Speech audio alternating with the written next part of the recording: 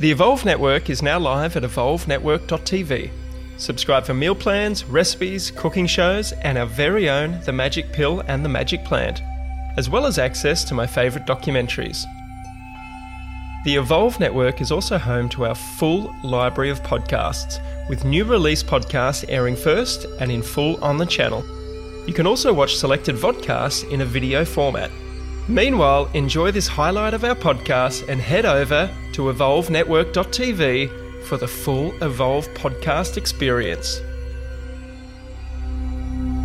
The Evolve with Pete Evans podcast is a conversation about my favourite ingredients for a healthy human experience. We take an informed look at topics that include nutritional and emotional well-being, as well as expanded consciousness. I love exploring the topics that are not traditionally taught at school and take a deep dive into them with my special guests. I invite you to sit back and come along for the ride with an open mind and heart, and please share with your family and friends, as these podcasts may just be the seed from which many things will flourish from. Cheers.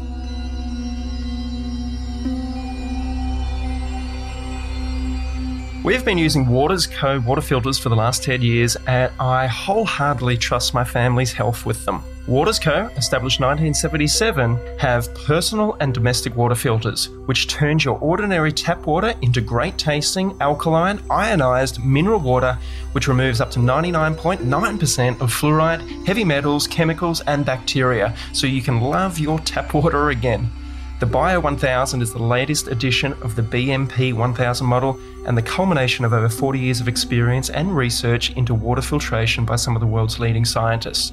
Waters Co. was first to market with natural gravity-fed systems, creating alkaline water way back in 1984, and have continued to lead the market in research and development, setting the benchmark for all other brands to follow. Please go to my webpage, peteevans.com, to learn more and to receive your special discount from my link on the products page. You're going to love it. Joy, thank you so much for joining us. How are you, sister? Oh, you're very welcome. I'm very happy to be here across the ocean. Whereabouts are you coming from today? I'm in Los Angeles. Very hot outside. We were having this small conversation before we pressed record about biohacking or body hacking, and that there's so many different theories and philosophies out there in the world. And I'd have to say LA is one of the places where anything goes and everything seems to stem from that area. Like whenever you hear something sort of new and outlandish, it's like it's already happening in LA. That's where I'm at. That's great. And we're going to talk about that, even though, there's, some great thoughts and, great ideas coming through from all over the country, but somehow we have that reputation, I guess. You do. And I wanted to talk to you about that, about as a human species, why is it, do you think, that it's so hard to find the truth as to what works for us to stay healthy when there's so many conflicting ideas and information out there? There's plant-based, meat-based, somewhere in between. There's people that believe in biohacking, using cold therapy and technology to help them. Others believe, no, you only stick to the ancient ways, or modern medicine, ancient medicine, or natural wisdom. Yeah. Because you're a doctor. I think where it should start is to just admit our ignorance. So first of all, the universe, the human world, our entire ecosystem is so complex that we just don't know enough. So that's where we're going to start.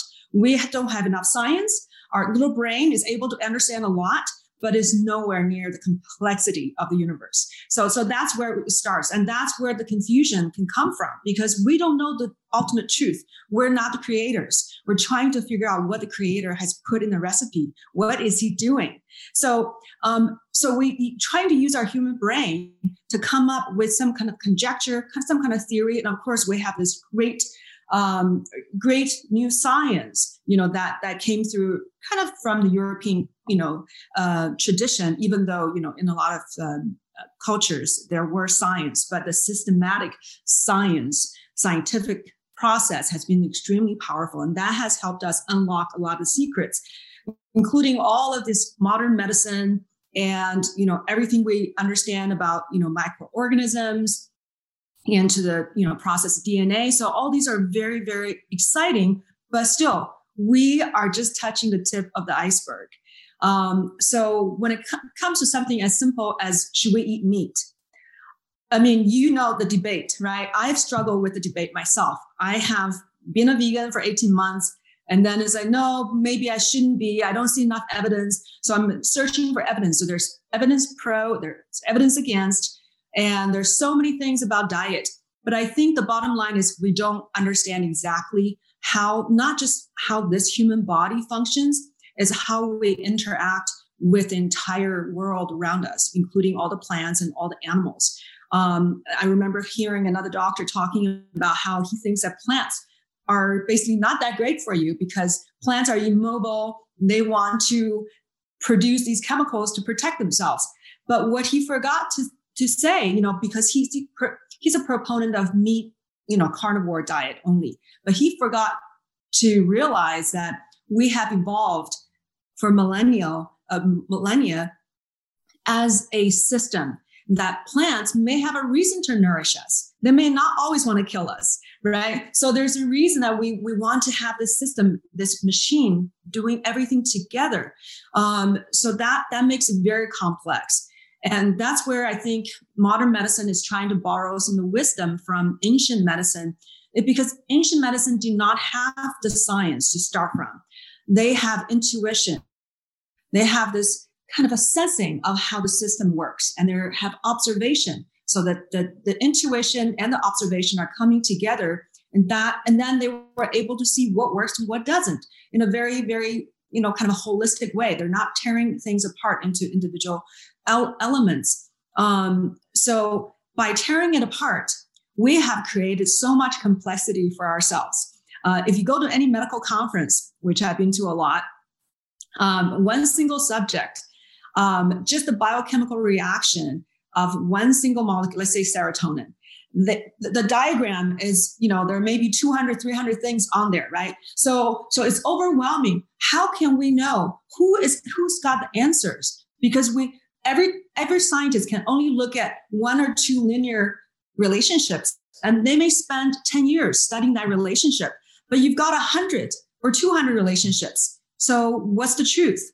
And I think the complexity, just, first of all, be humble, just admit that we don't know enough. And we try to figure out as much as we can, but be open-minded.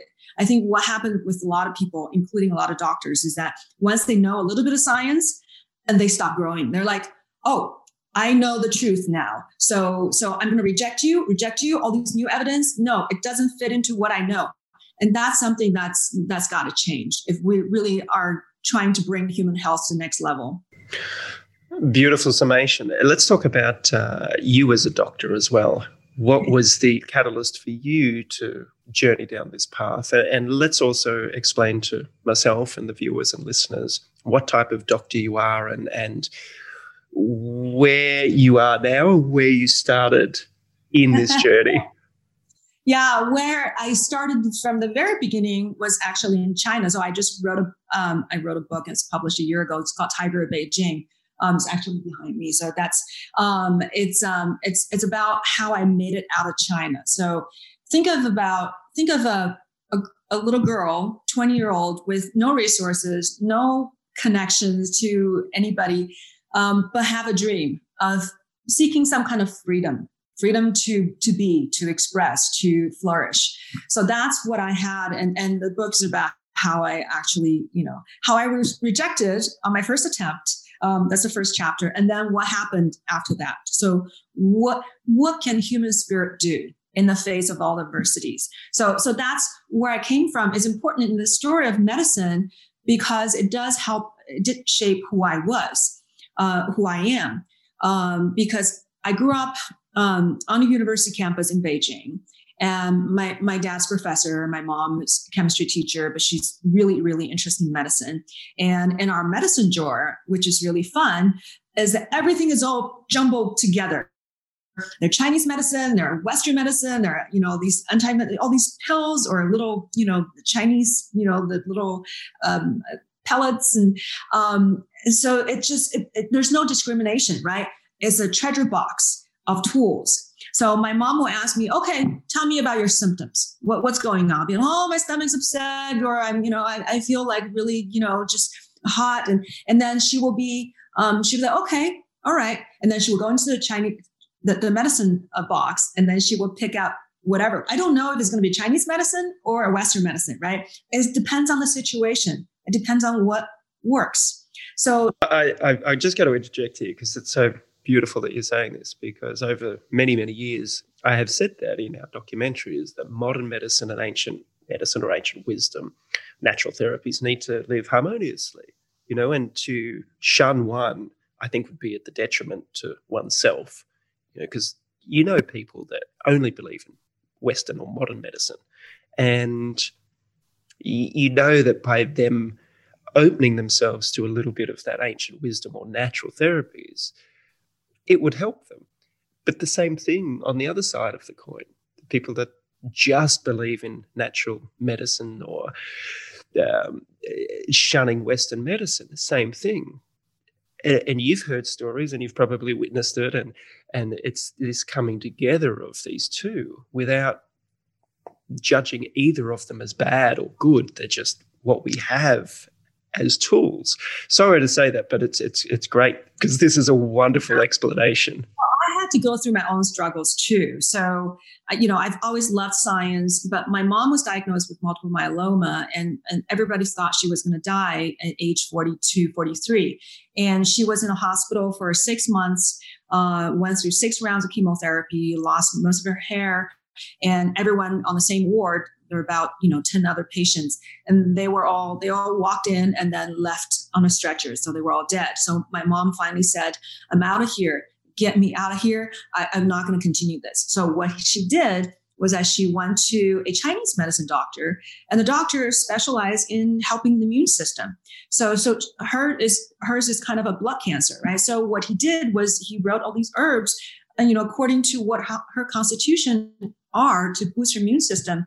And then all she did was drink that nasty potion twice a day and then doing aerobics. And within 6 months, everything became normal. She went back to work. She lived beautifully for another 32 years. So that was a story that, it's like, okay, you've got to respect. You got to respect what Chinese medicine is doing. They can work together. Actually, what happened was the doctor who was on the oncology ward was so impressed that my mom recovered so beautifully. He came to our house to get the formula of all the herbs. So he actually brought that into his ward, so all the patients can take the same, which is really, it's kind of a Western approach to what that Chinese medicine doctor is doing, because you don't give the same thing to everybody, right? No one has this. So the Western medicine always wants to simplify it. Oh, we found this is great. This is a great formula, so we're going to give it to everybody. It doesn't work that way. But the Chinese medicine doctor that treated your mum treated her as an individual,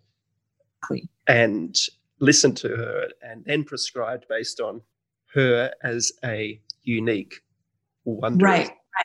Right. Because he's diagnosing different deficiencies in different organs, and he's giving herbs particularly strengthen particular organ. Because, even though everybody can get cancer, just like everybody can get diabetes, but doesn't mean that your body have the same type. So you may have many, you'll have your own way of arriving at a disease, but the treatment should be according to how you got there.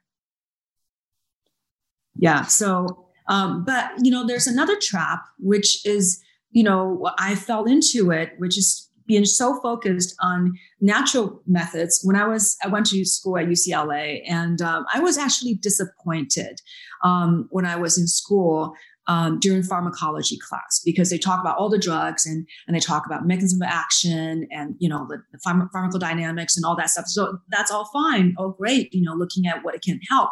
But the bottom line is, at the very end, when we really got down to why does this medication work, I would say at least half of the time, the answer is mechanism unknown. And I was like, that's not acceptable. I mean, why is it unknown? So I didn't understand. But then when I was talking with another MD PhD student, was talking about acupuncture. And he said, well, there's still no evidence it works. I said, are you sure? Because there are reams and reams of publications, volumes of study. People have studied this.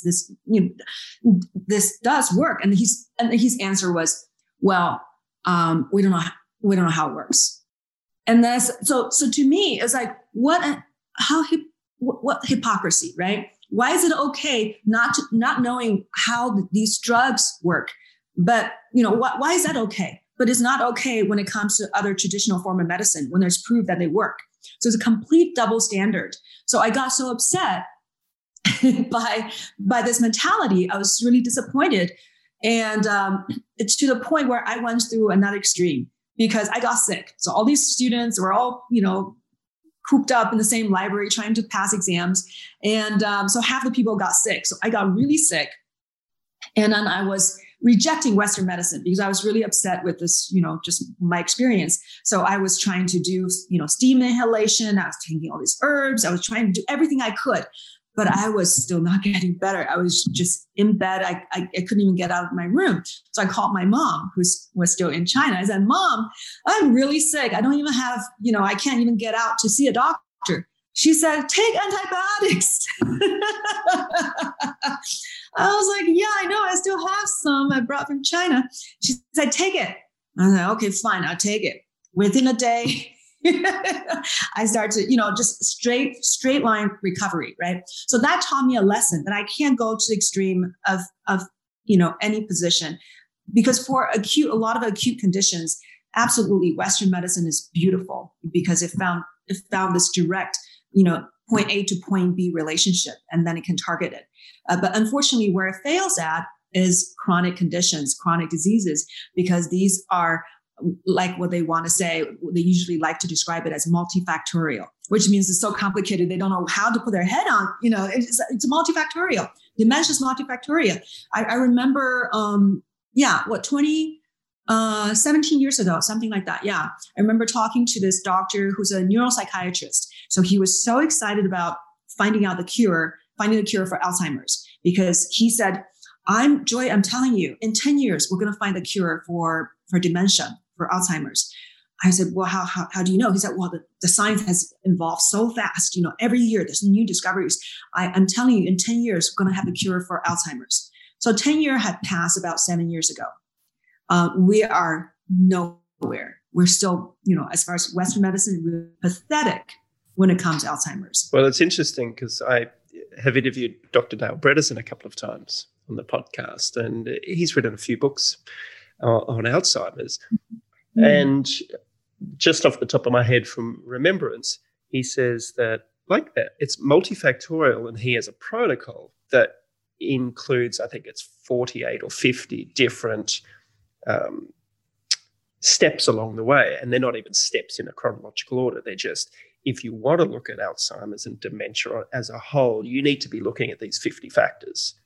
You have to be looking at diet. You need to be looking at sleep. You need to be looking at breath. You need to be looking at the genes of some people, how they're turned on and off. You need to be looking at this, and it's just, he goes, without looking at all of those things, with just focusing on one, like a pill from the pharmaceutical industry, you're going to miss out on these other things that can be a factor, So he's created this protocol that's, it's a big protocol.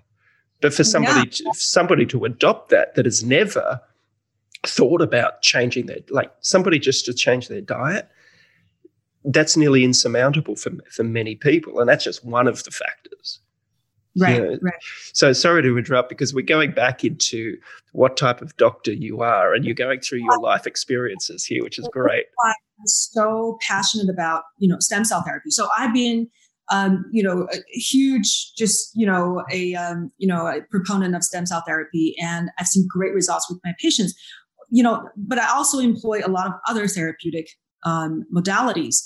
But what I love about stem cell therapy is that is the first time that we're using intelligence to heal the body, right? We're not giving a person a drug. We're not even giving him a cluster of chemicals by, herbs. We're giving them DNA, which has the ability to respond to the environment, because DNA is the most energy dense substance in the universe. So it has so much information. It's able to depend on what information it's getting, it will manifest something else as a strategy. So by putting these densely packed intelligence into the human body, that can address all 50 factors at once, right? Maybe even 200 factors all at once, something that we're not able to do.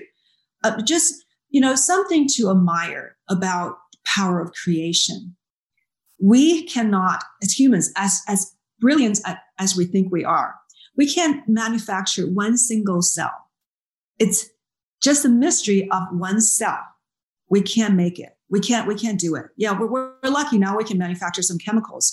But the cell, the life itself, is so packed with mystery and intelligence. It's so beyond. I feel like it's beyond what the current level of science is able to comprehend.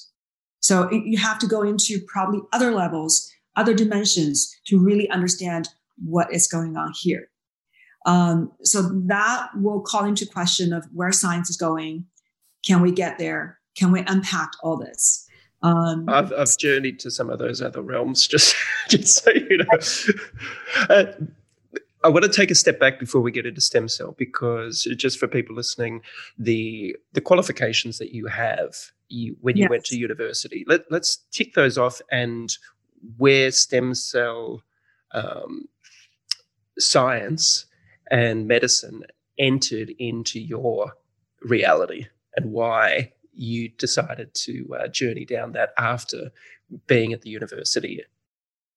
Right. So in medical school, of course, we could be anything we want. But what I realized was when I was dealing with patients who have mental health issues, psychiatric issues, I just found that incredibly fascinating, but also rewarding, because we could actually do something to really help get them out of that kind of suffering.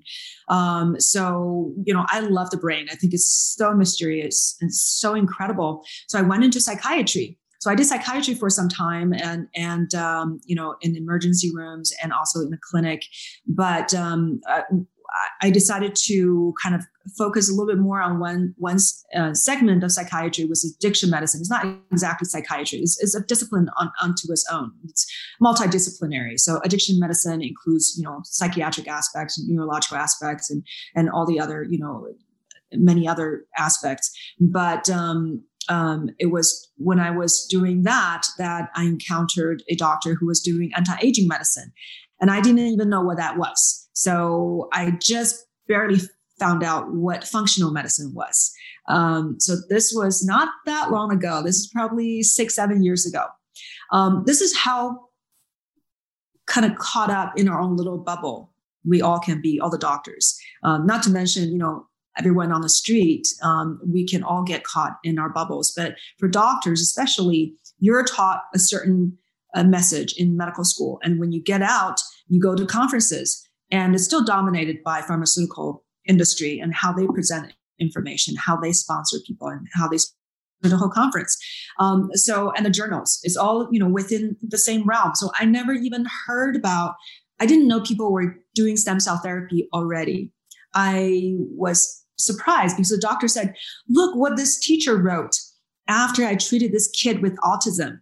Look at all these changes. There are about 40 things that teachers noticed of the changes after the stem cell treatment.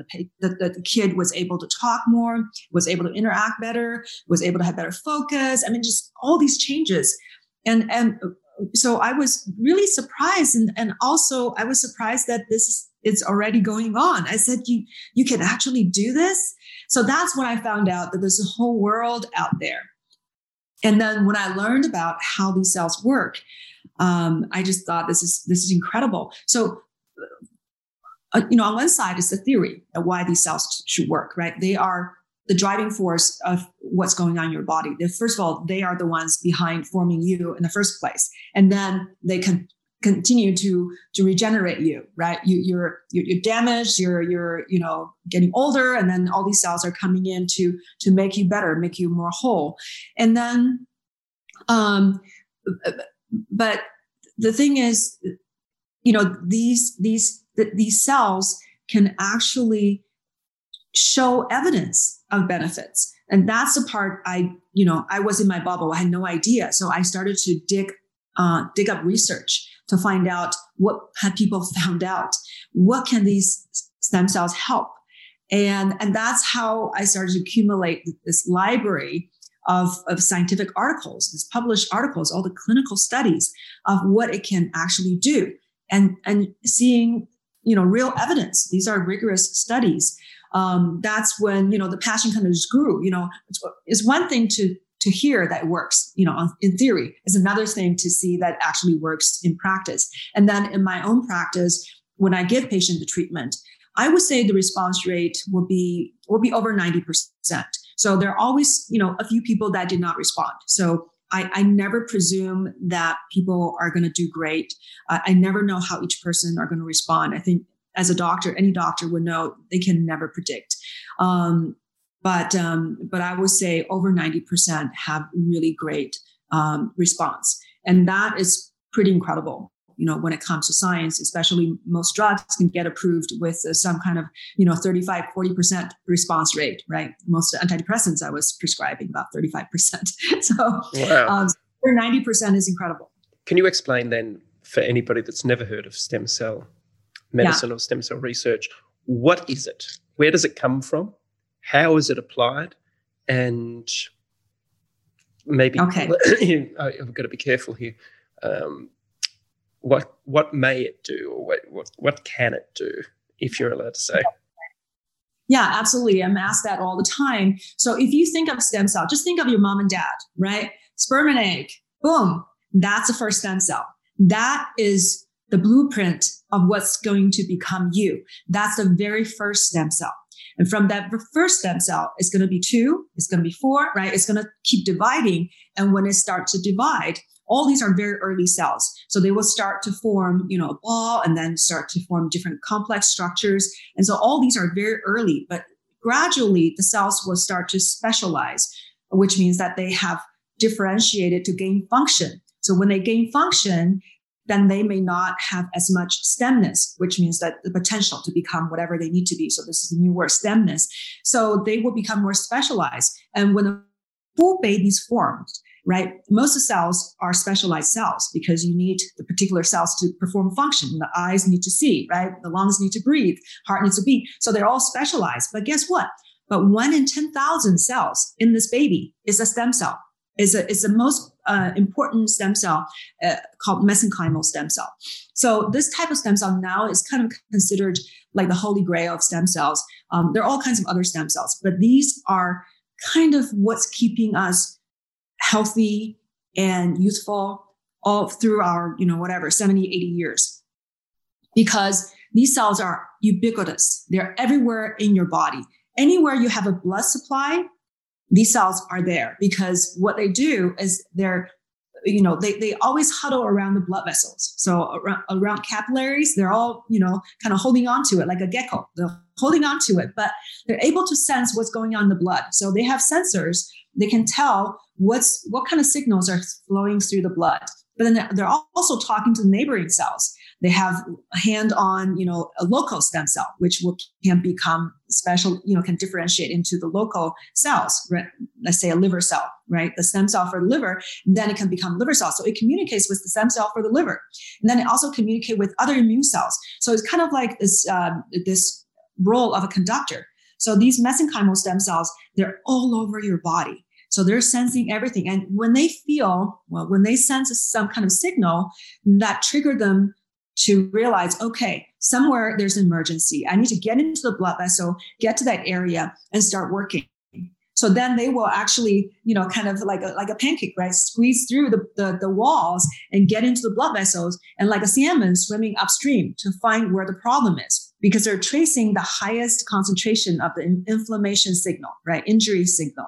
So they get there and they start to work. They start to talk to everything. They start to bring the immune cells in, start remove debris, or if it's important for them to bring in more inflammation to promote the regeneration. So you need inflammation, and then you need to calm the inflammation to regenerate. So they conduct all that activity. So every 1 in 10,000 cells in this newborn baby is a mesenchymal stem cell, is an MSC. Yeah, there are other kinds of stem cells too, like hematopoietic progenitor cells. So these are the cells that can form all your blood cells. So there are a few different types, and there are some that are even more primitive. But the mesenchymal stem cells is kind of the powerhouse for all the regeneration that's going on in the body. And they also help these hematopoietic stem cells. So they talk to each other, right? These stem cells also talk to each other. The mesenchymal stem cells talk with hematopoietic progenitor cells to help them to regenerate the blood. So you need everything together. So that's when you kind of realize the intelligence of the body, the innate intelligence of all these complex systems working. I really hope you enjoyed the first half of this podcast. If you'd like to listen to the rest, please visit evolvenetwork.tv. That's evolvenetwork.tv. We'll see you there. The information, views, and opinions expressed in this podcast should not be treated as a substitute for nutritional, medical, or other advice by a qualified professional. Guests in this podcast express their own opinions, experiences, and conclusions. Nothing in this podcast should be used to diagnose, treat, cure, or prevent any medical condition. Neither Pete Evans nor any sponsor endorse any views, opinions, or conclusions expressed or shared in this podcast.